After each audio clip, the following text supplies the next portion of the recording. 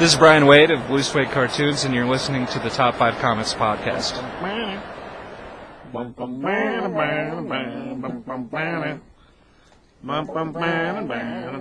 Welcome to Top 5 Comics Podcast. People talking about comics, pop culture, and events.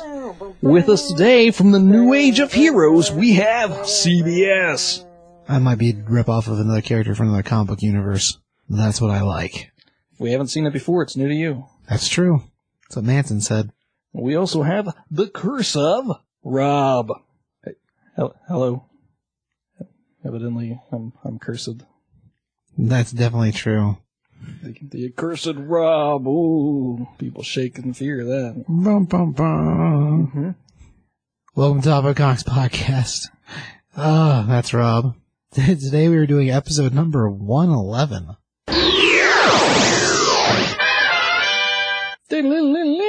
Oh, yeah.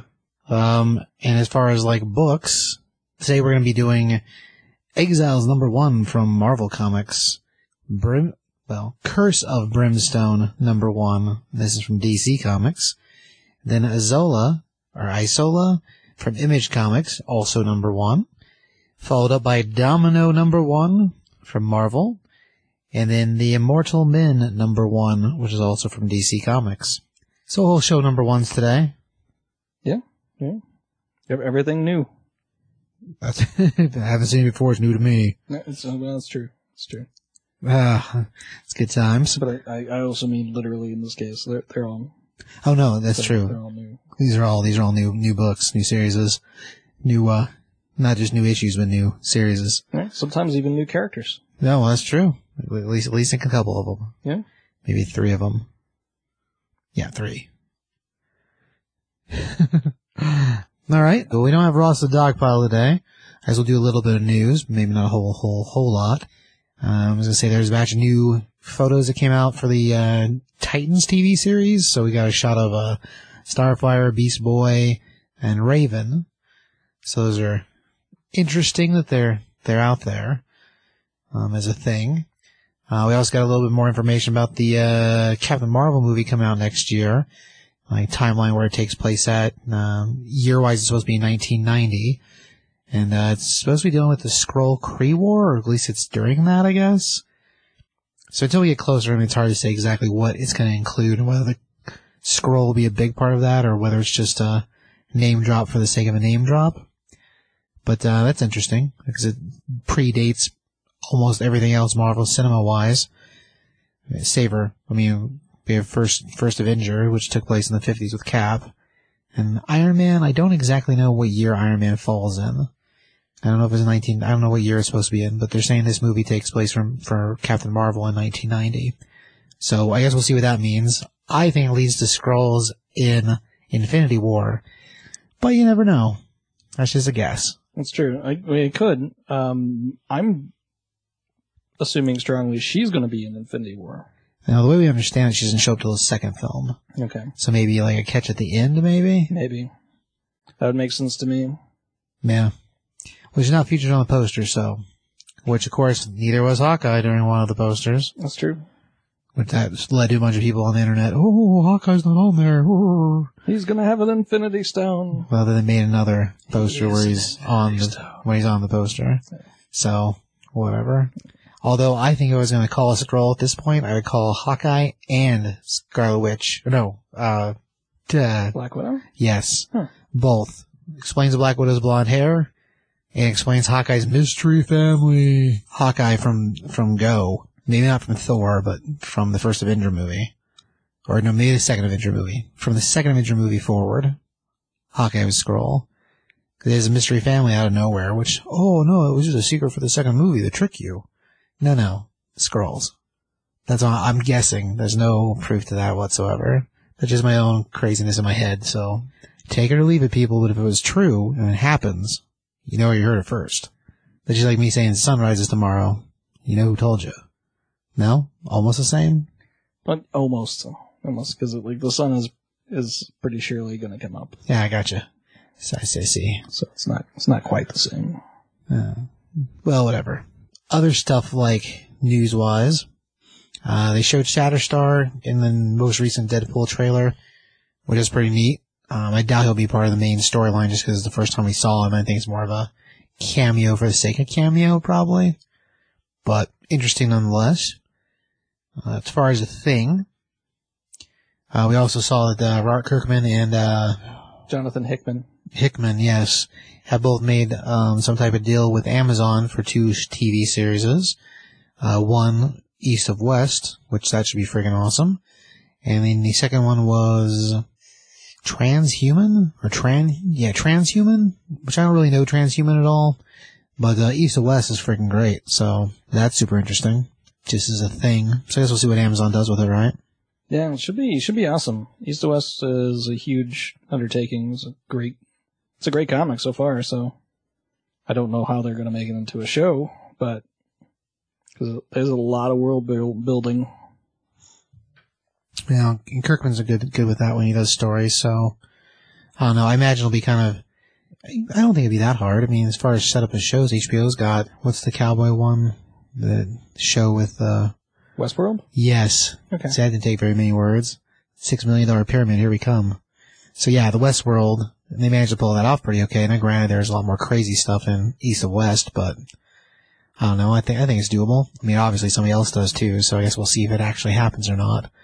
Because it wouldn't be the first time that something got picked up and nothing was done with it, so. Well, that's true. I guess we'll see. As far as news, I feel like that's all. I don't remember if there's anything else or not. Rob, anything on the news front that you're aware of? Not anything in particular that I really can recall. You know, aside from Bendis going to action, but I think we all know that. Well, yeah, at this point, that's something that's already happened, so we're there. All right. Well, I guess it's probably enough. Well, maybe not enough news, but that's all the news I got right now. So, you know. So I guess we can move on to some books. Just to let you know, there will be spoilers. Yeah? Oh, no, we do need this. So last week we had a couple, we did a promotion to give out some digital codes. And we thought we'd be able to do it just straight through iTunes. Well, obviously that didn't necessarily work that direction because iTunes is the devil. But, we had 3 winners. So if you are, I don't know, I guess, we got a couple people need to email us. So if, I don't even know how to tell people who it is to respond email wise. So I guess if you can give us an email, Junkoniak426 and, Paper 4353 and Eliza 56834. You know your number. Give us an email at Top 5 Comics Podcast, Top 5 Comics Podcast at hotmail.com, and we'll see about getting the digital codes. And if you feel like, you'd want to put a comment on the, old iTunes, even though I think it's the devil, that's still super helpful. And we appreciate it. So, Yeah, it's unfortunate that iTunes didn't quite work out that way. Well, yeah, we expected to handle it differently than it is, but so that's partially our fault. But whatever. Anyway, so let's move on to some books because that's what you're really here for, in theory. Because we're not very entertaining this week, I don't think. At least I don't feel very entertained. Well, we're just getting started, so maybe whatever. things will change. I don't know. Okay, so Exiles number 1. Rob, tell me a story about the Exiles. Well, it's being written by Saladin Ahmed, and then we got the art for Javier Rodriguez, which is good for me because I've always have a problem with J's and H sounds. Because it's spelled with a J, it's supposed to be H. It depends on what nationality it's supposed to be, Rob. Yeah, I have a terrible time with that. I had a guy named Jose that I pronounced as Josie, and nobody else was there to tell me. So I was looking for Josie, and they were like, we don't know. I haven't seen this Josie person. That's ridiculous. Yeah, it was a terrible thing. It's a terrible story. Sorry. Let's move on. All right. So Exiles actually begins on the moon. And what we see is what we know as Nick Fury, now the keeper of the Watcher's Eye, trapped on the moon. And we kind of hear a bit of his origin. We hear about why he's been left there and why he's now kind of the Watcher, why he's now known as the Unseen. So what we find out is that the Unseen has been witness to countless multiverses being destroyed by some kind of entity that is just beyond his sight. But to make things even more interesting, we are greeted with a Nick Fury from another reality. A Nick Fury that is holding the Talus, which is a device that allows one to travel between realities. The Talus actually has a piece of the M'Kraan crystal, so if you're deep into Marvel lore, you know that that's where the Phoenix Force lies. The M'Kraan crystal is like kind of a sentient thing unto itself. The crystal has been seeking people to correct doomed timelines for a while, and it's kind of the MacGuffin of the Exiles books. In this case, it brings Nick Fury face to face with the Unseen, and they have their moment across from each other, which was actually pretty cool because like Nick Fury makes sort of fun of the Unseen. It's like, oh, you should know to look like that. You shouldn't be wearing a dress. It leads us to the next character that we're going to really spend time with in this story, which is Blink. And Blink's trying to make kind of a life for herself here in our reality, where she's actually kind of beginning to make a relationship with her mother's sister, so her aunt. But before we can get too far into this, she winds up being called back by the device. And she's kind of pissed about it, because once you've spent your time as a part of the Exiles, the idea is you kind of earn your place in a reality that's not doomed. And so now she's kind of gotten hijacked back into being a part of the Exiles again. This leads her to the moon, where of course she meets the Unseen, and she doesn't have any connection to Nick Fury, because the reality that Blink came from, Nick never played a real big role. But he sort of explains what he can in his very Watcherly way about whatever is destroying the different multiverses. And then the Talus sends her to where it wants her to go. The first world that she winds up traveling to is this completely war-torn version of New Jersey, where we find a whole bunch of motley characters running around. Evidently, in this particular version of reality, we had a war break out between the mutants and Inhumans, and the Inhumans and the mutants kind of destroyed most of the planet in their battle. At least it looks that way. Everything's pretty war-torn. Yeah, and so what we find is a very war-hardened, aged Camilla Khan, who doesn't want to go by Miss Marvel anymore, so she winds up being called the Khan, or just Khan, Yeah, like, by Blink. Like Blink calls her, Miss Marvel, I know you. And she's like, call me Khan. I have to assume that's how it sounds when she says it, because it looks like it would sound that way. It could be. She's very Painful. haggard. Well, yeah, she's war-torn, Rob. Yeah. But you think she'd be able to fix that because she's a shapeshifter, sort of? So you think she'd be able to clean that up a little bit, but whatever. Yeah, she doesn't really, she doesn't use it for that much. Not really.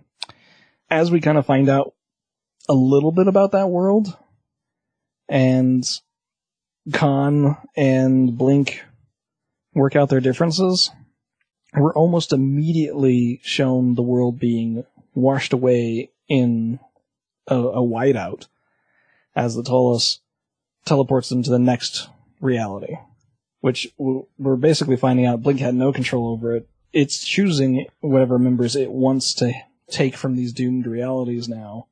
But the next reality it dumps them in is somewhere in the far future, where we come across a version of Iron Lad. This particular version of Iron Lad, rather than being motivated to go back and stop himself from becoming Kang the Conqueror, decided that, well, I'm just going to use whatever power I have now to just beat up these bullies that were immediately giving me problems. Well, yeah, it makes it sound like that whenever Kang showed up and gave him the armor, the whole point was for him to go whoop the bullies that initially hurt Kang in the original timeline for their universe. But yeah, he's a little less, like, heroic type than what our Iron Lad, I think, was before. Yeah, he's definitely got less altruistic visions, I guess. It would be kind of like Batman having the chance to go back to Crime Alley, and like instead of even trying to save his family, he just beats the crap out of Joe Chill. Kind of that way, or like Peter, using his Spider-Man powers immediately to like take his revenge on Flash Thompson, and like never going any further. He's not going to become Spider-Man. He's just going to whoop up on the bullies that gave him heck. So that's kind of where it looks like this version of Iron Lad's going to be. Yeah, Chase-wise, it's hard to say exactly where he sets in general, personality-wise, because it doesn't even seem like he realizes he's being sort of self-righteous, I guess, because like he just assumes that this is what anybody else would do until after talking to Blink a little bit, and then all of a sudden Kang shows up again. Yeah, I think all they were really trying to do is make sure that you knew this wasn't the same Iron Lad. Alright, well, that works okay, I guess, as far as a thing. Yeah, that's my guess. Yeah, so my guess is just that they were trying to silhouette the, don't think this is the Young Justice or the Young Avengers Iron Lad. Now, quickly from there, we get the big reveal of the book, and it is a pretty big reveal as to what is causing the timelines to be destroyed, and it's actually pretty awesome. So we're going to leave that for you to discover when you get to this book, but we spend most of this book actually building our team, which at this point looks like it's going to be a 5-part deal. 5-member deal, I should say. I'm sorry, not a 5-part, but cast-wise, 5 members of the team, yeah. The kind of downside to me is that the 2 members that we didn't get to in this, or actually 3 of the members that we didn't get to in this, seem to be the more interesting ones. Actually, I guess the 2. Yeah, the 2. They were the ones I was more immediately like, oh man, I want to know about these characters. So, which for those people who haven't seen the cover, it's basically Thor, Marvel movie universe, Valkyrie, yeah. And then like a super chibi Wolverine. Yeah, and all shapes and sizes chibi, yeah. I mean, there's a picture in the back of this of the second cover, and it's got both of them on the cover, so good times. Yeah, so I'm hoping that we get to them soon. Rob, you want to score that book? Sadly, I'd really like to give it a much higher score. I think I gotta give it a 2.5.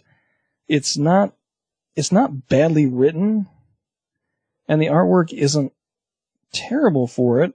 It's just kind of really in the middle. And the stuff that I really would like them to have gotten to, they didn't get to in this issue. It just feels like we spend a lot of time, him and Haben, like reestablishing who Blink is. And we spend a good deal of time with Nick Fury on the moon, which was really cool, but it may not have been necessary. And then we kind of rush through Camilla and what her world is, and jump over to Iron Lad, but we don't really get to the other 2 characters, which I kind of felt like were more exciting than the ones we saw in the first little bit. They're definitely the most different, I mean, as far as setup's concerned. Yeah. I mean, Chibi Wolverine, that's not a normal thing. No. And it is a book that I don't know how well it lends itself to new readers. Because for Blink, even though they explained a lot, they don't give you enough if you've never encountered the Age of Apocalypse before. Yeah. And Iron Lad is, of course, like, the coolest things about him are stuff that we learned in Young Justice that they sort of touch on here. Young Avengers? Yeah. Yeah, I'm sorry. I keep doing the Young Justice as the Young Avengers. Which is a heck of a story, by the way. So during the time where Avengers were canceled, Young Avengers was actually really interesting. If you haven't it was great. So go check it out. But yeah, I'd say 2.5. I would like to put it higher. Probably as the series continues, my opinion will probably change of it, but right now it's kind of, yeah. Okay. So yeah, with a 2.5 on a 5 scale is really not that bad. As far as scores are concerned, it's basically the middle. I follow suit with you. I mean, art-wise, I don't mind it. I do kind of wish Blink looked a little sharper, but we haven't seen her in a book in a while, so as far as a moving forward kind of point, I agree that this might be harder for people that are new. Let's say that you got on the Marvel boat yesterday. A lot of these nuances don't matter to you. Like Camilla Khan or Miss Marvel, okay. Same thing down the line with Iron Lad. So like, it's a harder book to be like a starter point for somebody. I think Exiles has always been more geared to people to be able to see the subtle nuances between the differences of realities. So if you're not like a Marvel, you don't have to be in a story by any means, but if you haven't read at least one or two Marvel books to be able to understand some of the characters, I can see it being hard. Just as a starting kind of book. Yeah. Well, the great advantage that Exiles always has had is that you don't have to pull any punches. You can do whatever you want. Right. You know, it's the kind of story that I think a lot of readers, maybe that are more casual, can really get more behind, because you can have those big dramatic killing off characters and wiping out worlds that maybe wouldn't work in a regular story. Sure. But you can get away with that in Exiles. I mean, there's a whole series where Pete was luring kids into the basement and laying eggs inside of them, which is nuts. Yeah, that's crazy. But you can do that in Exiles. So. Yeah. All right. Let's move on to, is it Brimstone number 1? Or Curse of Brimstone number 1. This is from that New Age of Heroes that DC's doing. The storyline is called Inferno, and this is part 1. This is brought to us by Philip Tan and Justin Jordan, respectfully, as far as what they do. Setup-wise, so he's a brand new character. We haven't dealt with this character before, so when we first open up, we're basically met with Brimstone in full force. And he's a fiery, death-looking demon, for the most part. And then we flash back earlier that day, so we can lead to the story as far as our beginning part goes. And we open up in like what looks like a rundown town, and we've got a explanation about how the town used to thrive and used to be a coal town, and then the coal mines dried up, and so industry dried up, and so now it's just a husk of a place. The name of the city we're in is York Hill. That's what the name of the town was. And we've got a boy driving around his truck, and he's having trouble with the truck itself, like he's dead at a stoplight, and the guy behind him is honking like a jerk, and we find out that all this retrospect we've been getting is from the kid's point of view, and he's just hoping that everything goes well for his sister. And his sister's name's Annie, and she's studying to be a nurse, and apparently she gets really good grades. And Joe's our main character, and he admittedly is not the best in school, and that's part of why he can't seem to get a job, but it also hurts that there's not enough people in town for there to be any, like, decent amount of jobs that you can try to get. His last name's Chamberlain, and like I was saying, the dad, at some point got injured, and they're living on the whole welfare system, not welfare, from the disability that his father got working for the mine. But even that, like, his father is so injured that he can't really do anything, he can barely walk, and his back's so damaged. And the more he goes on about the town, we talk about the few people that are left is only because they can't leave. Everybody else that could leave has left. And there's an older lady that lives there, and he feels real bad about her because all of her friends are gone, and her husband's passed away, and so she's just trapped there. We haven't run in with the police officer in town, and of course he jokes with Joe about, oh, you're still looking for a job? And then Joe leaves after he visits his sister at her job at the diner. That's when he runs into the police officer, and then he leaves and basically goes on his way to go back home. That's where the whole intermingle with Dad happens. There is kind of an interesting dynamic between the sheriff and Joe, which does come in a little bit later as well, but like, he's had history in this town is what, it really comes to, I guess. Well, yeah, as far as like, he constantly refers to the town as being a trap. Anyhow, so we fast forward a little bit past there, and we wind up joining this car driving into the town. Of course, the vehicle's speeding, and our officer pulls it over, and as he's talking to the man behind the wheel, the man says, well, is there anything I can do for you, officer, that'll make this change?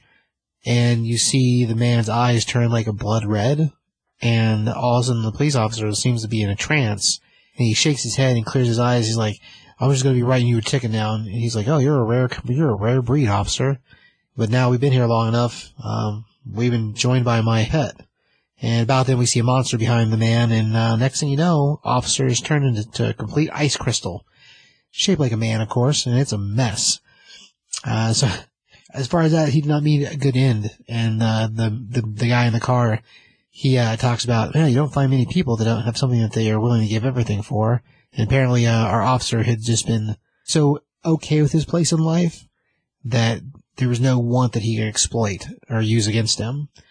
Anyway, from there we join Annie again, and she's busy trying to do homework, and she's with Joe and the father, and they're trying to figure out, she's working on homework and she's doing finances for the bills.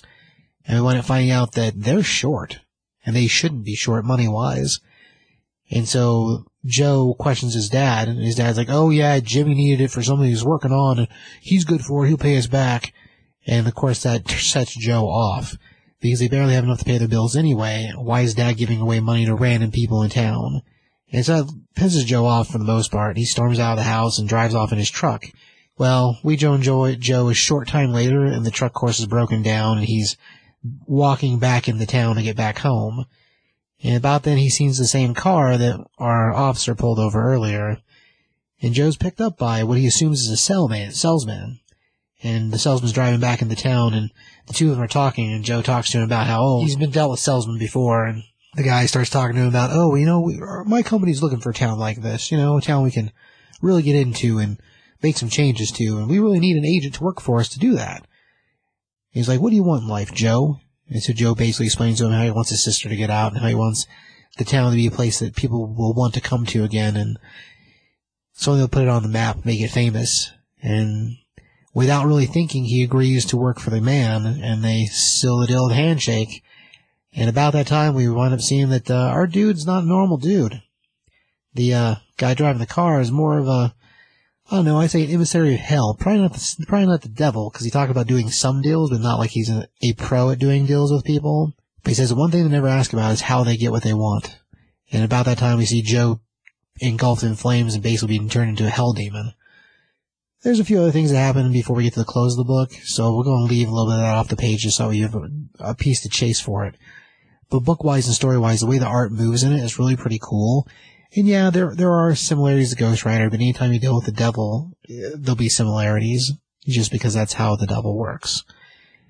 As far as the story is concerned, it was fairly entertaining. I mean, we do go in circles a little bit with Joe about his want for the town to be better and how crappy the town is, but that's just to drive it home to us exactly how special his sister is, because his sister, of all the people that are still in town, is like the one with an actual chance to do something different.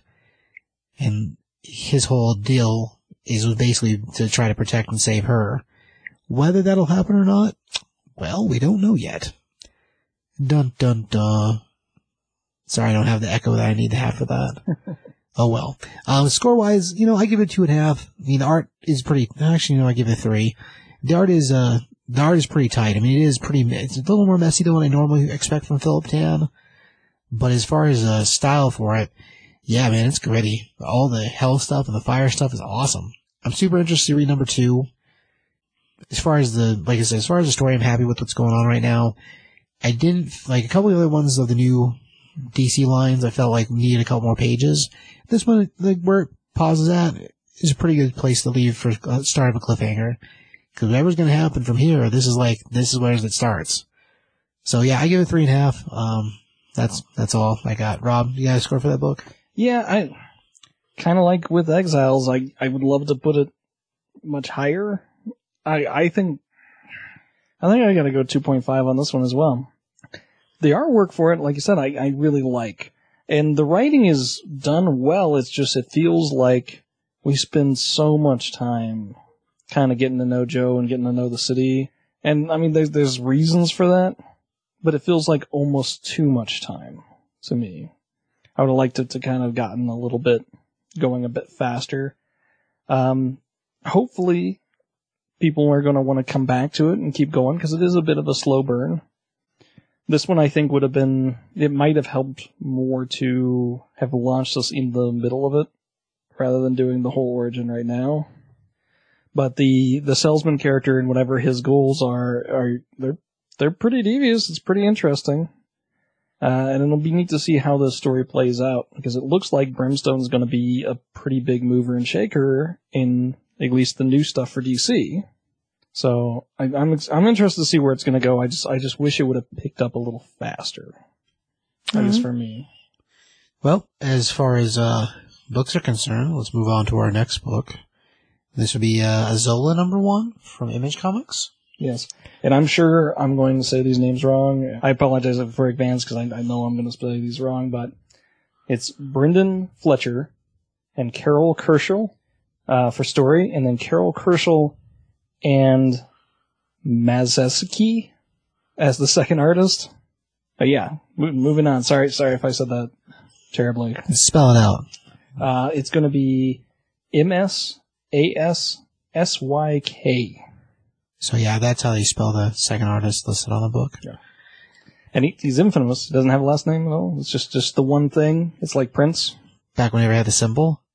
Oh, both times. No, just Prince. Just Prince, okay. You don't say Mr. Prince. You just right. That's true. Well, maybe you do say Mr. Prince. I don't know. No, I don't think so. I mean, I've been wrong before, but I don't think so. He's infamous. That's what I'm going to go with. Or she? I don't know. They're infamous. Let's just continue on, okay? So we start out in the jungle in the pouring rain, and we're introduced to this lady soldier, and she's out being rained on next to this kind of makeshift lean-to tent that has a black tiger with white stripes underneath it. So she's out in the rain, and the tiger's underneath the tent. And as she's watching the rain, she looks back and sees that the tiger is uncovered. And so she walks over and takes her cape off to drape it over the tiger. And so from there, we kind of hear sounds out in the forest, and she starts to wander off and kind of explore the area until she comes across this fox with these crazy glowing eyes. And as she follows the fox, it leads her down to this little kind of grotto area where she sees another one of these tigers that is lined with arrows. And she starts freaking out, runs into the water, shouting, "Oh, no, no, no." And of course she proclaims that, "Oh, it's all my fault." And that she's going to kill whoever's responsible for this. And after she makes her outburst and she looks back, she finds, the body's gone. And from there, we kind of go back to up by the makeshift lean-to, and she's sharpening her sword, and the tiger gets up, and we start seeing her really act odd.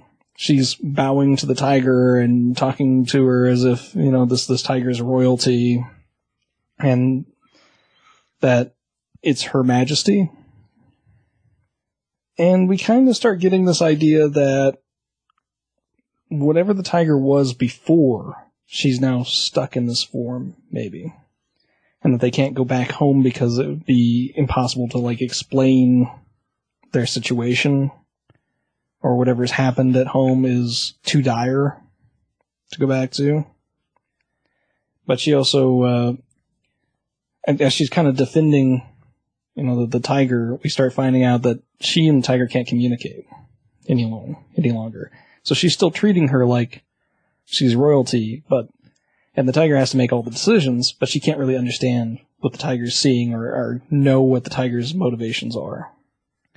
And they wind up almost getting ran over by a stampede. And some of the reason that happens is because the tiger's trying to warn her, but she can't understand what the tiger's trying to do. Right, their communication between each other is not seamless. No. And after we have our big stampede, there's a huge reveal in this really impressive piece of artwork that these creatures are being led to, and we'll kind of leave that because once you see it, it's impressive. It's we don't want to take anything away from that.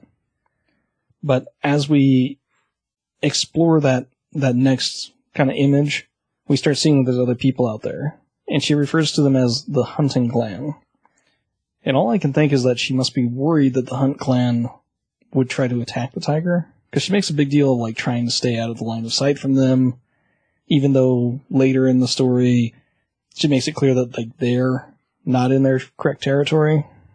But we have a little bit of world building and seeing what these huntsmen are doing and how this world kind of... At this point, it seems very medieval, but it also seems very... magical. Yeah, kind of overrun with giant mystical kind of creatures.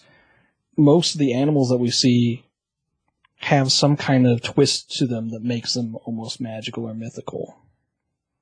But as we go, we get introduced to at least one more character that kind of deepens the plot because he's more mystically inclined, I guess, and he can kind of communicate with our tiger. He's able to talk with the tiger and understand the tiger. And like the reasoning behind that is because of who he happens to be. Which is another thing that I don't entirely know if they got to in this issue or not, only because I've seen other stuff for this particular book. They do not. Okay. So yeah, there's a couple of things I know about this book farther than issue 1. But it's really told a lot more through the visuals. So it might seem like, oh, we're not talking about a whole lot. And some of that's because we want to keep some of this. Well, yeah, there's a couple like catch things that's the whole point, but yeah. But the other end is that it's so much about the visual experience that really tells a lot of this story. So, oh yeah, the art's fantastic. Yeah. But yeah, I'm actually really impressed with it. I would give it a 4. It's very visually impressive. The storyline for it seems to be very complicated, and I think we got to get past at least this first issue to really understand what's going on. But it's told in such a way that it kind of piques your interest and makes you want to come back for it. So, but yeah, I was pretty impressed with it. But it's a lot of visual storytelling, which is good and it's bad in comics because it's a lot of what we come for, but it can come off as like not much of a read because so much of it's told visually. Right. Well, score-wise, yeah, I thought Sue can give it a 4 also. The art is beautiful. As far as movement in the pictures, just the way the art moves is freaking awesome. And yeah, there are some other pieces that connect with this thing from a previous story, which I know that because of other stuff. Now, whether you need that or not, I'm going to say you probably don't, and I'm sure that by the time we get to the end of issue 2, more that'll be ironed out, and that's part of the chase. But if you do want to get in this issue and you want to look for more stuff, it does connect to a couple other things. Just as an FYI, I guess. But as far as a standalone issue by itself, I mean, the art is beautiful. The story, like you said, it feels like a quick read, but there's just so much stuff that happens visually that more than half the story feels to be told that direction.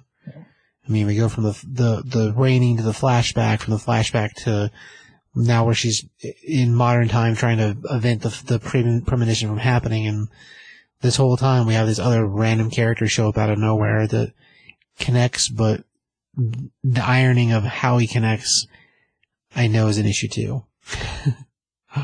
Anyway, yeah, I give it a 4. Yeah, that's it. That's what I got. Yeah, definitely. It's one of those ones that I'd really strongly recommend. Take your time and go back and just go over the visuals because so much of it's there. Anyhow. Right. Move on to issue number 1 of Domino. Does that sound like a thing to do? I feel like I'm not on pace like normal.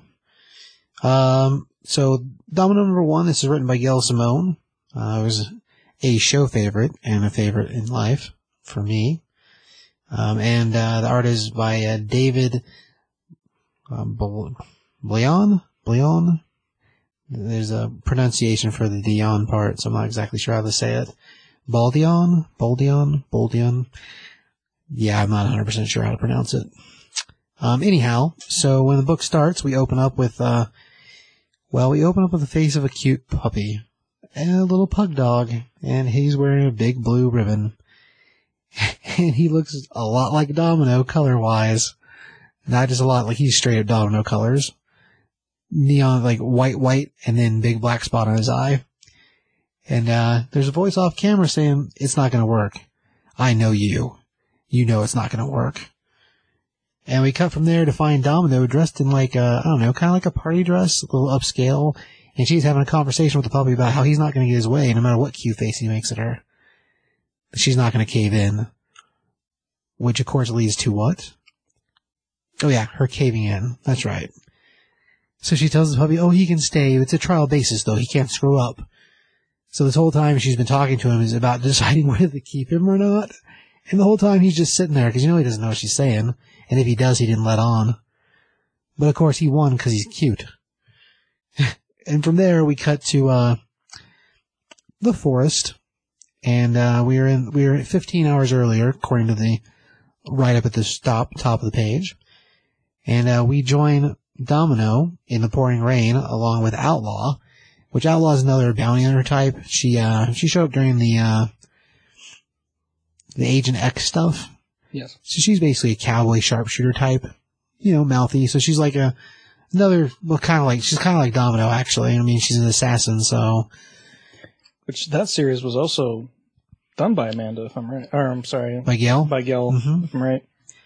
Yeah, she wrote the Agent X stuff too. That was back when she was writing Deadpool. And the Agent X spun out of there. But yeah, Outlaw's in that series too.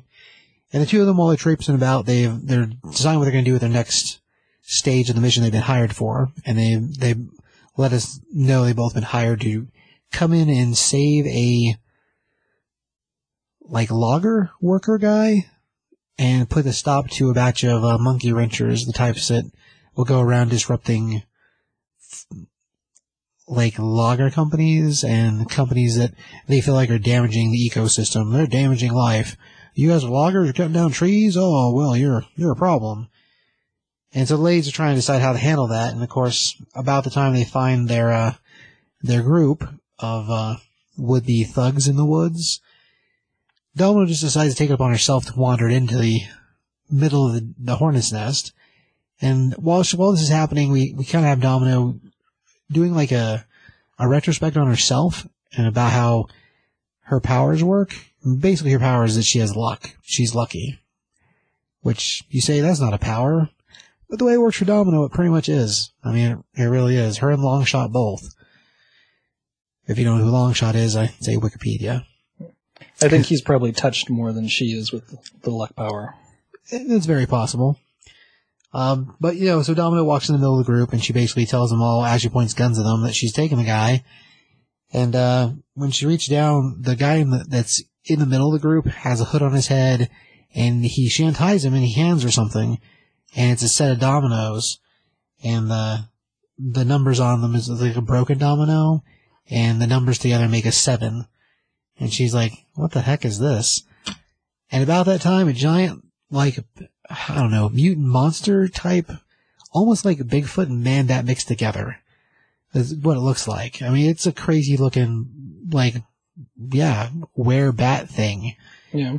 And the guys open up fire on her, and so she realizes it's a trap and that her and Outlaw have been set up, and so it comes to the two of them trying to get away. Well, while Domino is running and shooting, she's being chased they're following her, this giant, steamroller kind of truck trying to run her down.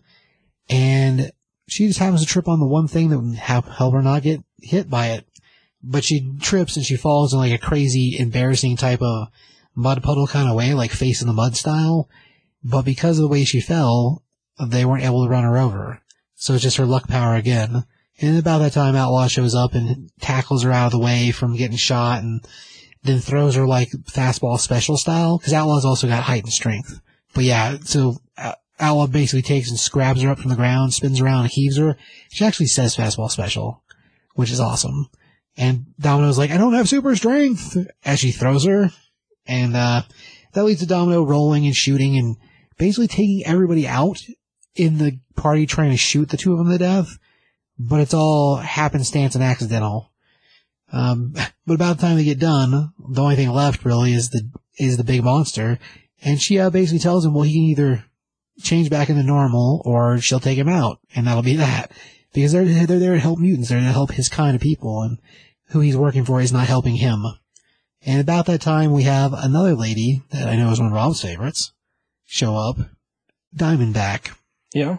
Who is freaking awesome and does not get used hardly ever. No, No, she's one of the ones that, like, even Marvel in the TV series have, like, decided that they're going to reappropriate her name. But yeah, Diamondback has been a part of the Serpent Society, a supervillain, a superhero, a love interest of Captain America, and popped up all over the place. She's got a really long history, and she's pretty awesome.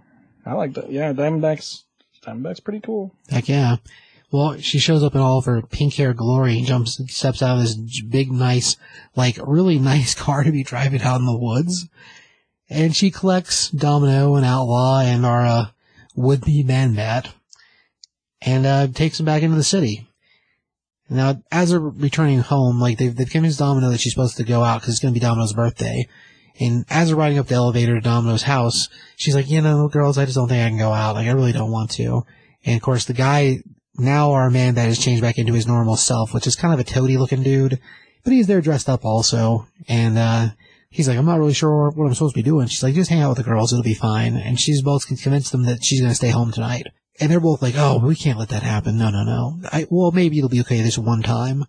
And about that time, the door opens to her apartment, and inside is a whole slew of X-Men characters, happy birthday surprise style.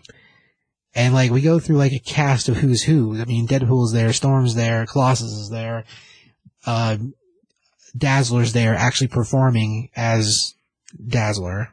So, like, there's this whole slew of cameos. And as it goes along, we basically get an explanation of how all these people connect to Domino for the most part. I mean, it's not like a spot-for-spot character thing, but it's like, it covers a lot of backstory in a really creative way. Because it talks about how she used to date this guy, she used to date that guy, and they're all kind of hanging out together. And so we get like a whole pathos for her. I mean, like I said, it's not chip for chip, but man, like there's so much that go over for her backstory style in a really creative way. It's awesome. Anyhow, during all this going on, Domino starts to get a headache, which is one of the signs of something getting ready to happen that's bad. But during the headache, she gets a flashback of when she was a kid and the whole tattoo got put on her eye. So, like, even all that stuff, it goes over in, like, a super creative way. And the art for it is beautiful. Well, we get to the end of the party, or to the later evening of the party, and Domino's like, I need to go lay down. I mean, my headaches are giving me problems. And Diamondback's like, well, I'll walk you. We need to watch the firework display because Dazzler's going to put on a show. And they talk to her about how, we were going to try to get Jubilee. Now she's not a vampire. But, Dazzler wanted to do it, so we should probably go watch it. And so Dazzler basically puts on a fireworks show for the group to watch, and then she presents Domino with her present. And her present is the puppy. So the conversation from the very beginning of the book, this is where those two things line up. And Diamondback tells her, go ahead and lay down, I'll make an excuse for you, don't worry, it's fine. And away she goes. And earlier, whenever we were first met with the group, then we realized that there was a setup for the two assassins. There's a name drop mentioned of who paid them to be there. And it's not a name I'm familiar with, but, and so about this time she finally gets to relax. We find out someone's been waiting for her in her room. And it's this creepy old dude who has like a bag or box in his hand, wrapped up sort of like a present, and then this really tall, redheaded, mercenary-looking assassin. And Domino's like, do I know you guys? Like, what are you doing back here? Like, who are you, old man? And the old man's like, oh, well, I'm merely an admirer. We happen to have the same birthday, and I have a present for you. And then he introduces he gives her the present. She opens the present. Inside of it, it's a broken domino with only one mark on it. So it's not snake eyes, it's a single dot. And at about that time, he lets her know that his assistant is Topaz. And Topaz is the same person who had paid to have them assassinated. And about that time, Topaz attacks her, and the old man's talking and running his mouth, and he says, it'll be interesting to see what happens when your powers don't work anymore, and that luck turns against you. And about that time, Domino goes for a gun underneath her bed, but she's just short. She just doesn't make it, and Topaz stamps on her arm and basically breaks it, and then gets a hold of her and throws her out the window. The fight is a lot more brutal than that, and lasts a lot longer than my description. But about that time, we get the catch for the end of the book that seems like Domino's powers might not be working. And why or how is a very big question. And that's kind of where we wrap. Like, in a very bad place for Domino.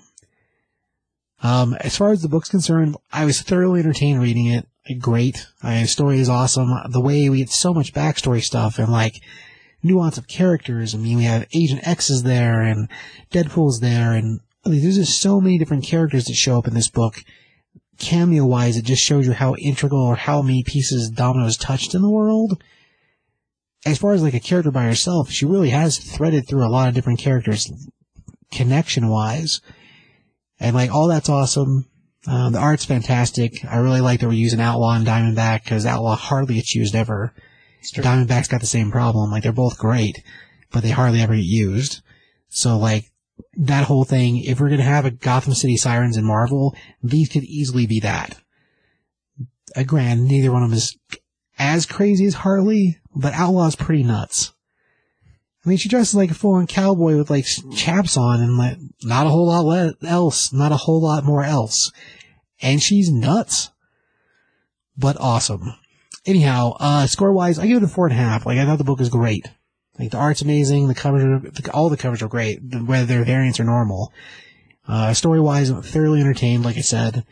I'd say if you ever had interest in Domino at all, this is the place to start, because it gives you so much backstory stuff for her, and not in like a boring kind of way, in a really interesting, like, walk through her life type way, which I thought was great.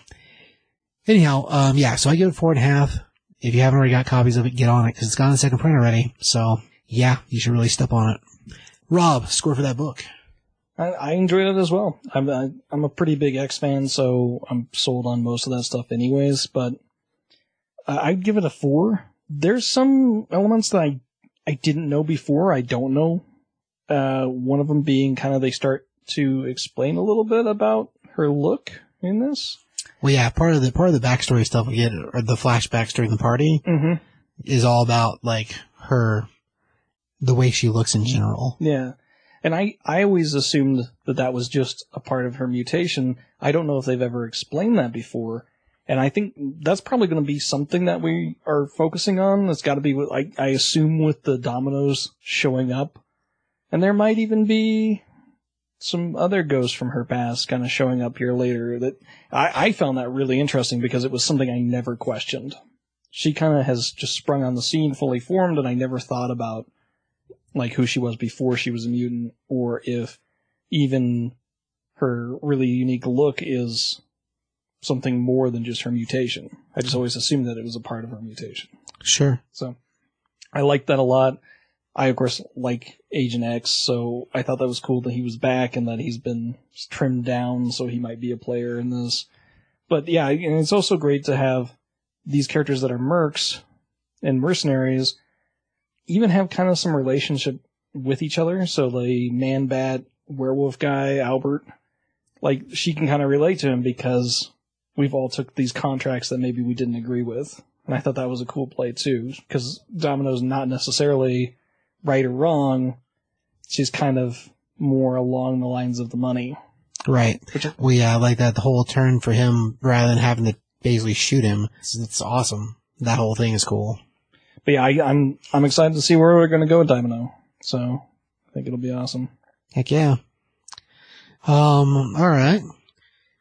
Well, let's see. It's just something else. This has nothing to do with the comic books, nothing to do with anything other than the Deadpool movie. I have another prediction. I don't know if it's right or not, but Domino's original appearance in comic books wasn't actually Domino. It was a character named Copycat, pretending to be Domino, which is a weird thing. But there's been a lot of talk from the very first Deadpool movie. So back when Deadpool came out after its release, a lot of talk about the character in the movie, the girlfriend character, being Copycat. So I kind of wonder if maybe this Domino we're getting in the movie will actually turn out to be Copycat, which I think if that's the case, that'd be freaking awesome. But again, that's just a thing in my head that'd be great. Doesn't matter if it's real or not, but the Domino first appearance, yes, that part is real. Anyway, alright, so let's move on to another book. So I think the last one we had tonight was Immortal Men from DC Comics. And this has a slew of people working on it, so we have a special note for the book being created by James Tynion IV and Jim Lee. Right, Tynion. Mm-hmm. Yeah, but they have as storytellers, so artists and writers, Jim Lee, Ryan Benjamin, and James Tynion IV. So we share a lot of different looks in this book. When we started up, we are in a crazy cave with this giant pyramid and crazy red lighting, and we see this shadow-looking dude with green energy coming out of his face, introducing this young Asian kid and telling him, like, well, this is the school of the immortal men, and we see this kind of older... I had a name for the way that he looked, and now I can't think of it. He's like kind of a wizened old man with like a big beard. Yeah, well, he's got a bigger beard. I mean, it's not out of control like Gandalf style, but as far as like look to him, I mean, yeah, he looks like a teacher. Like he looks like a man that's been well aged. Does that make sense? Like, Sort of. So I don't think they drop his name throughout the whole book. If they did, I must have missed it. But basically, it's like it's this crazy environment that's almost like a superhero's Hogwarts that we're seeing, I guess. And then we find the character that's going to be our main story protagonist lying on the floor, evidently in a subway terminal. And what we find out is that he blacked out and had this dream. And evidently it's a dream that he's continued to have over and over again for the better part of his teen years. So from there, as Caden kind of comes back to his senses, he sees the bearded man moving through the people on the subway terminal. So like through the crowd, yeah. Through the crowd. And he kind of like is reaching out to him, but like his friends are kind of looking at him like, oh man, he's freaking passed out. What the hell? Right. From there, we flash over to his psychologist's, I guess, her office. And he's talking to her about the dream again and this new effect of it. And the psychiatrist basically is just passing it off like, well, you know, a number of years ago you saw Superman and it's stuck in your head, this whole idea that, you know, being normal isn't quite good enough and that you want to fix the world, but you're just a regular person and that's okay. And this is just a safe place kind of dream where you want to think that you're more than who you are. And you should, you know, eventually you'll stop having this. And he's like, oh, no, I'm having crazy things happen. Like when I touch somebody, I can see things that they've done. I did something the other week and I put my hand on my mom's shoulder and I could see her drinking, you know, some wine and watching a show by herself. And I knew I wasn't there. And she's like, well, we'll put an end to this, you know. And so she takes his hand and he sees her like at her house with a bong. Yeah. And so he's like, oh yeah, no, I didn't see anything, you're right. Because of course he doesn't want to like call her out on that because she would never admit to that either. Well, yeah, as far as a thing, I mean, yeah, it would have proved it real to her, I guess, but ultimately all it's going to do is make their relationship weird. So he carries on and goes out and meets his parents who are out in the waiting room. He's like, oh, you didn't have to stay. And we kind of find out that the parents are pretty well-to-do, I guess. The mom's pretty influential, and the dad's got a lot of business stuff going on. He also dresses like some kind of, like, displaced time pimp. Which is a little... Oh, man, I don't know if I call him that, but okay, yeah, I can... He's dressed like a little more, what you'd think is not like a straight-up businessman. We're not talking full-on $1 million suit and tie. Like, he's dressed, I don't know, I would say more like a writer, because he's got himself a fedora on, but it's not like a sharp, nice, I mean, it's a nice fedora, but it's not like a black, sharp, expensive looking fedora. It's like a tweed fedora. Right, yeah. And then he's got like an ascot, like a big ascot. I kind of think, whenever I think of Stephen King out in the woods, this is what I think he looks like. He's wearing his flannel jacket. No, granted, this isn't flannel, I guess it's more, like you said, tweed. And he's got his hat on like he just came from fishing or whatever. But he could also go to a book sale and look like he belonged. There we go. Yeah. But basically we find out that Caden had plans this evening. He's supposed to be going to some kind of party that his friend is being the DJ at. It's like some kind of rave party. Yeah. And the mom's sort of like, oh, I don't know. And he's like, no, I'll be really safe. And blah, blah, blah. And if there's drinking, I'm going to leave. And she eventually, like, agrees to it without a whole lot of trouble, as long as he doesn't ride the subway back. I guess she doesn't want him passing out in the subway again. Yeah, you have to take a driver that way we don't have you blacking out on a train. Yeah. And then the husband's like, "Oh man, that's the kind of party I didn't even get to until I was in college. You gotta feel really good that she agreed to this." Right, right.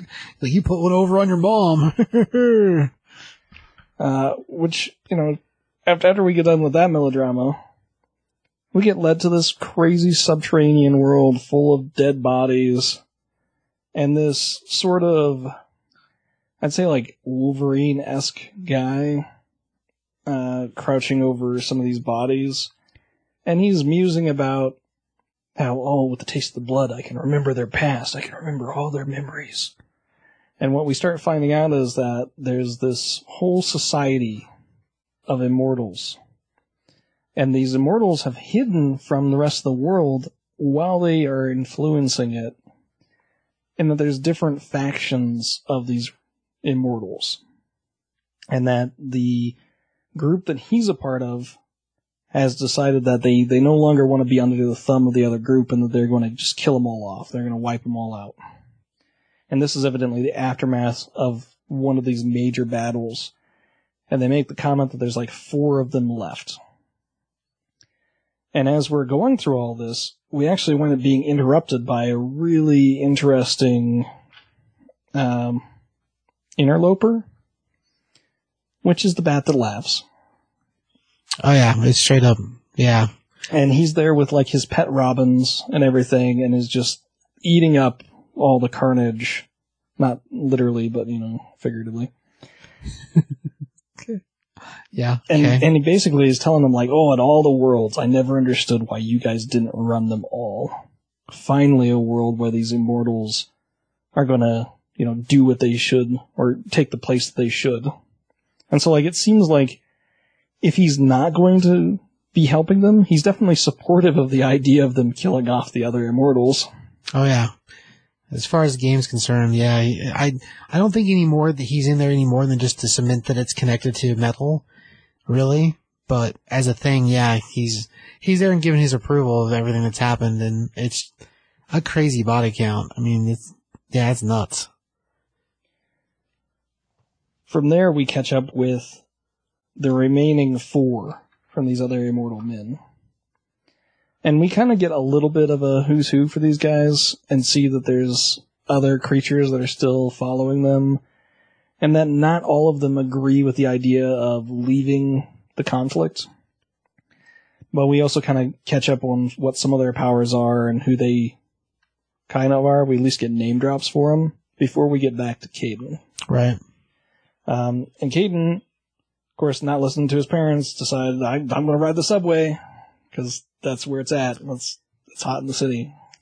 Well, he's there with his friends. It's not like he's there by himself. He's riding home with his friends from the party. But yes, he did elect not to take the driver, which would have made things so much easier, but instead to hang out in the subway, because, like you said, it's a thing to do in the city, I guess. Mm-hmm. And so he sees Beard Guy walking through the subway cars.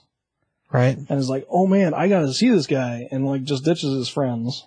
I don't think his friends could actually see him. I don't think they could see Beardman at all either. Yeah, I don't think so. But he starts chasing after him through the cars, and the cars keep getting worse and worse, and smell worse and worse, and there's more and more like just crazy homeless people, I guess, in the cars. That's the way it appears, yeah. And he follows them all the way to the point where he can finally touch him. And when he does, his hand just passes through, and we find out that the guy was never there to begin with. We flash back to his friends, who have got up to follow him, and find that the rest of the cars have been severed. So the subway's just hammering on, and whatever car he was in is fading back. Well, the homeless people in there start changing into crazy monsters, and they kind of give us a bunch of exposition about, like, oh, you don't even know why you're a part of this. You don't even know why you have to die now. Right. Oh, yeah, they are crazy monster types, like lots of teeth and lots of gross. Awesome. But before they get to have their way with our our new protagonist, the Immortal Men make their grand entrance into the story, and they start taking things apart, but we kind of get our first real look at who they are, and we're going to get a little bit more, I guess as the story continues, a little bit more about each of them. Well, I'm sure we will as far as the setup's concerned, but yeah, this is the big entrance for the team to save the boy. And like the whole name drop of the Immortal Men, that's where that's at. Yeah. But yeah, as far as like setup, there's still a lot of questions like how these other characters connect, and as far as factions are concerned, like why exactly our main character, why is he important? Like that's the big catch is going to be what that's about. Rob, you got a score for that book? I give it a 2.5. Honestly, it's an exciting book. And I'm a big Jim Lee fan. Like, for me, Jim Lee's art is just where it's at. If there's a book that I would want to have done, I would want to have him doing the art. But this kind of had a lot of art by committee, and there was times where I'm looking at a page and I'm like, is this the same character? Because a couple of panels before, it was done so badly.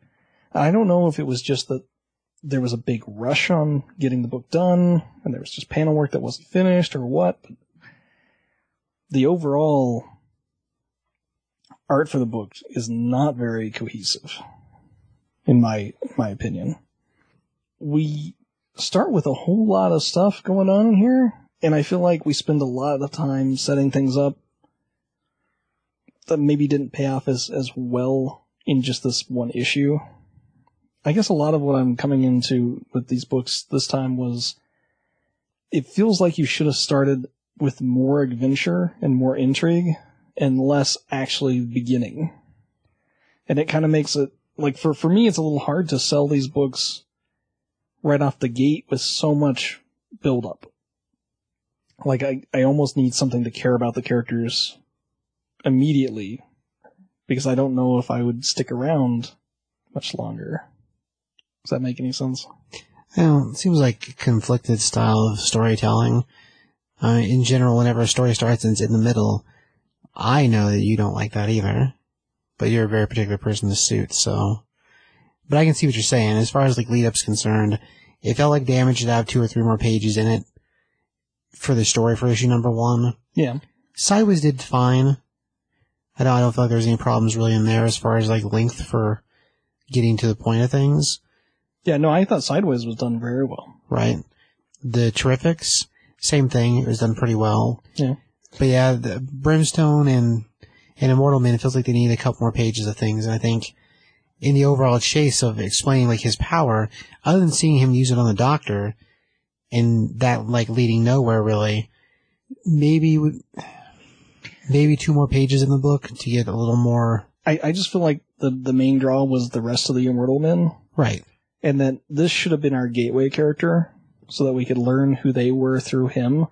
I'm sure that's what issue 2 is going to be about. It probably is, but we spend so much time with him that we don't really know the Immortal Men yet. And I guess I'm coming from it on the point of like, if I was just buying this book and this was going to be the one that sold me to keep going, this probably didn't do it. Is what I'm getting at, I guess. Okay. In like Sideways, it would be like we spent most of that first issue going to Gotham and having the big rock thing instead of going like, oh, this happened, now I have powers, boom. You know, I felt like it was almost too much setup for something that I really think actually could be really cool. And they do go into more detail on some of the mystery men, or the Immortal Men in this book. That of course we didn't have time for right here, and it kind of has a little bit of the feel of the old Highlander, where some people have the potential to become immortals, while other people have been immortals for a very, very long time. And I like that aspect. I like the idea of the hero school or whatever. I just feel like I needed more time with the immortals to really sell it for me. Gotcha. All right. 2.5. Okay. Score-wise, let's see, I would give it a 3. I mean, art, yeah, there are a few panels that chase weird, and whether that's just because of time or whether it's because of because of the artist not being the same artist throughout the book. I mean, there's plenty of reasons why that is probably the way it is. As far as the setup, I don't know, I liked it just fine, but I think we're falling into another trope that we're having, not trope, another situation where it seems like the books are being written for a 5-part story arc to be one trade. Yeah. They're not written to be a comic, they're written to be a trade. And with that in mind, if you're driving the goal to have one volume and then you're breaking it up into individual issues as if it'll work somehow, some of the story gets lost in there, I think.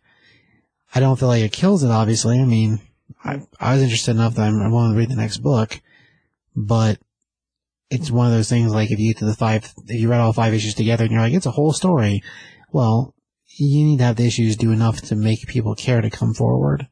Yeah. You know? No, you know what? We talked about this before. We may have even talked about it on the show before. I mean, it's just, you're right. I didn't even think about it in that regard, but that's probably exactly what hole they fell into is going, like, I got this really good idea for 5 parts, but you kind of sell it every issue, and it's tough when you don't, because you usually got maybe one. Like, I would really like to say most people will give it 3 issues, like a retailer has to, but a lot of times you got 1 issue to sell it, and if it doesn't do it. Oh yeah. We've definitely seen in our store people punching out at issue 2, and that wanting to punch out at issue 1, but just gritting and bearing it for the next issue. And it's not whether the book's good or bad, it's just they're not willing to go farther because they don't feel like they've been sold hard enough.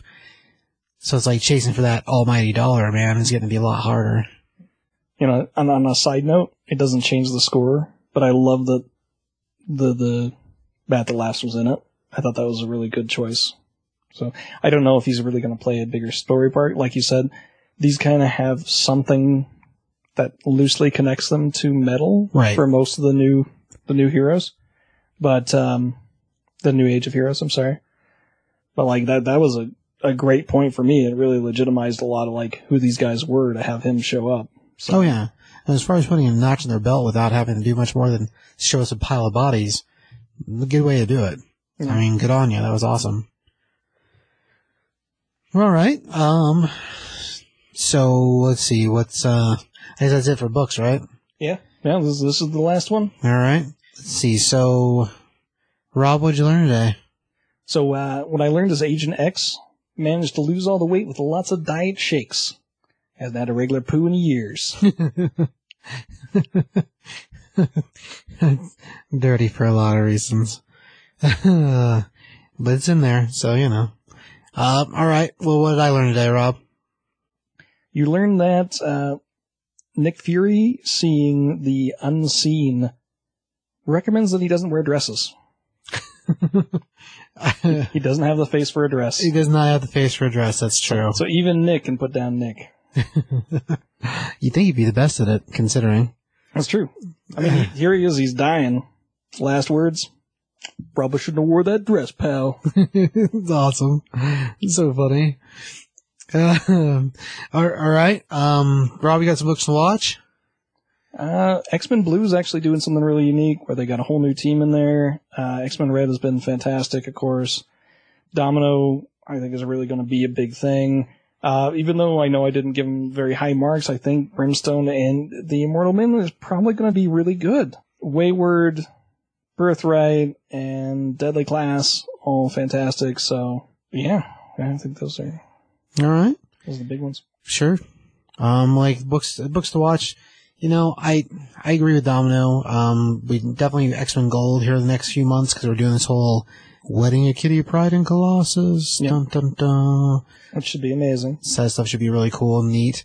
I'm going to say Batman, just because this last batch of the storyline, we had Catwoman pick out her dress, and then we moved to the new story, issue 45. It is a crazy nightmare at the beginning. Tony Daniels is doing the art. It's beautiful. As far as like a flash to a weird timeline or weird reality, yeah, it is crazy. Awesome. I'm super excited for the Catwoman book, which, I mean, we still have quite a few months before they even solicit it, but Joelle Jones is getting her own Catwoman series, written and drawn by. I think that'll be great, so keep your eyes open for that, only because she's amazing. Even if you've seen any of the Batman Catwoman story over the last, 7 months, Like the whole trip out to fight Talia al Ghul, that stuff was drawn by her. The number 44's B cover, the Catwoman cover, she drew that. She has her series, Lady Killer? Lady Killer, yeah, I was I don't know how I can remember that. So Lady Killer, she's written, drawn 2 volumes of that. Fantastic. So I would definitely watch for that book, because I think it'll be great. Marvel's getting ready to restart a bunch of stuff. We're getting a bunch of new number 1s. Pretty excited for this new Fantastic Four, which I know is not normal for me. But what we're seeing from it is an aged up cast. So Valerie and Franklin are a little older. At least by height they are. Variant covers we've seen, at least one where Reed has a beard and like gray in his beard. So I'm thinking the entire cast outside of Johnny and Ben has had a change age-wise from all their time in the galaxy.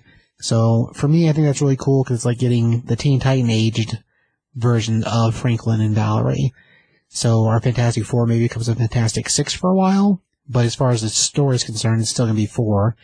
Dan Slott's going to be writing that, which I dig him a lot. I know there's a lot of Spider-Man hate for him, which I say shut up, because the dude's awesome. As far as Iron Man, he's going to be doing that too. So I think both those books are really cool to check out. If Fantastic Four doesn't hit out the gate home runs, I'd be super surprised just because of, first off, him working on it and all the talk of, oh man, I can't believe we haven't had Fantastic Four forever, that if it doesn't do well, it's because people really don't care about the 4, and they all need to shut up and quit complaining when there's not a series. So, take that, complainers. But as far as the Thing, I think it'll be awesome because Dan Slott, regardless of what you think about him hating Spider-Man, you gotta remember that the only way Peter moves forward is with Strife. So, what'd you expect? Come on now. But I think that'll be awesome, so I say watch for all those. They're all books that are like months away, so sorry about that, guys, but... Well, also along with that, we're going to get a run for the Avengers, and then we're also going to get a new Thor. Oh, well, yeah. As far as storyline-wise, yeah, there's a whole bunch of new Marvel ones starting. I mean, the new Avengers should be cool. If nothing else, we have Ed McGuinness doing the art. I think that'll be awesome. Yeah. I mean, Jason Aaron's fantastic, and all his Thor stuff's been great. So if you're not already reading his Thor, then try to start with the Avengers because it's going to be awesome. No, and he's done a lot of really big things with Thor. Oh yeah, like his Thor stuff's been awesome. His Star Wars stuff's been awesome. Avengers vs. X-Men, awesome. I mean, the dude, good writer. Like I dig him a lot. He's awesome. Like all that our Journey and Mystery stuff he did, great. Storyline wise, all his Lady Thor stuff is awesome too. So good stuff. Anyway, that's all I got. Like I said, I'm not really feeling it tonight. Sorry about that, guys. But, that's it. That's all I got. Rob, anything else? That's Henshin Taki! a pretty good wrap for me, so. Taki! Henshin, yes. Wakazadananda. Yes, Wakaza Tananda. Not Not gonna do it. All that stuff.